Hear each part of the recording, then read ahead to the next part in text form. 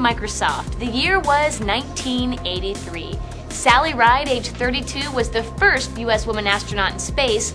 The final episode of MASH aired with over 120 million viewers, and Kodak produced 8 million disc cameras during the first year of production. But the year 1983 proved to be one of dramatic changes for Microsoft. On February 18th, Paul Allen resigned as Microsoft's executive vice president, but remained on the board of directors. A few weeks later, on March 9th, 1983, Microsoft introduced MS-DOS 2.0. Now, as they rolled into the month of May, Microsoft introduced the Microsoft Mouse. It was a low-cost handheld pointing device for use with the IBM PC as well as any other MS-DOS-based personal computer. I mean, for the first time we hired a salesperson, and we hired a finance person, and so we had some new categories of skill that were things that I had essentially done, but that were more demanding now. We hired in Vern Rayburn to run this consumer products effort, to think about packaging and pricing and promotion and how to get those things out there. And he hired quite a few people in to help him work on that area. So the development group, which has always been sort of the core of Microsoft, there it was the same kind of person coming on board, but the company had more aspects.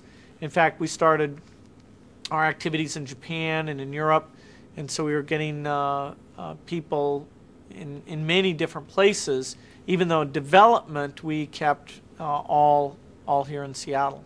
Our hiring was always focused on people right out of school. We had a few key hires like Charles Simoni that came in with experience, but most of our developers, we decided we wanted them to come with clear minds, not polluted by some other approach, and learn the way that we liked to develop software and put the kind of energy into it that we thought was key. On November 29th, 1983, Microsoft shipped its full-featured word processing program, Word for MS-DOS 1, and provided a free demonstration copy to subscribers of the PC World Software Review.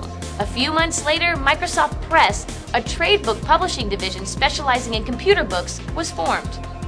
Microsoft Press expected to publish 30 to 35 books in its first year. And the products just kept coming. And in November 1983, Microsoft unveiled Windows, an extension of the MS-DOS operating system that provided a graphical operating environment. Now, Windows featured a window management capability that allowed a user to view unrelated application programs simultaneously.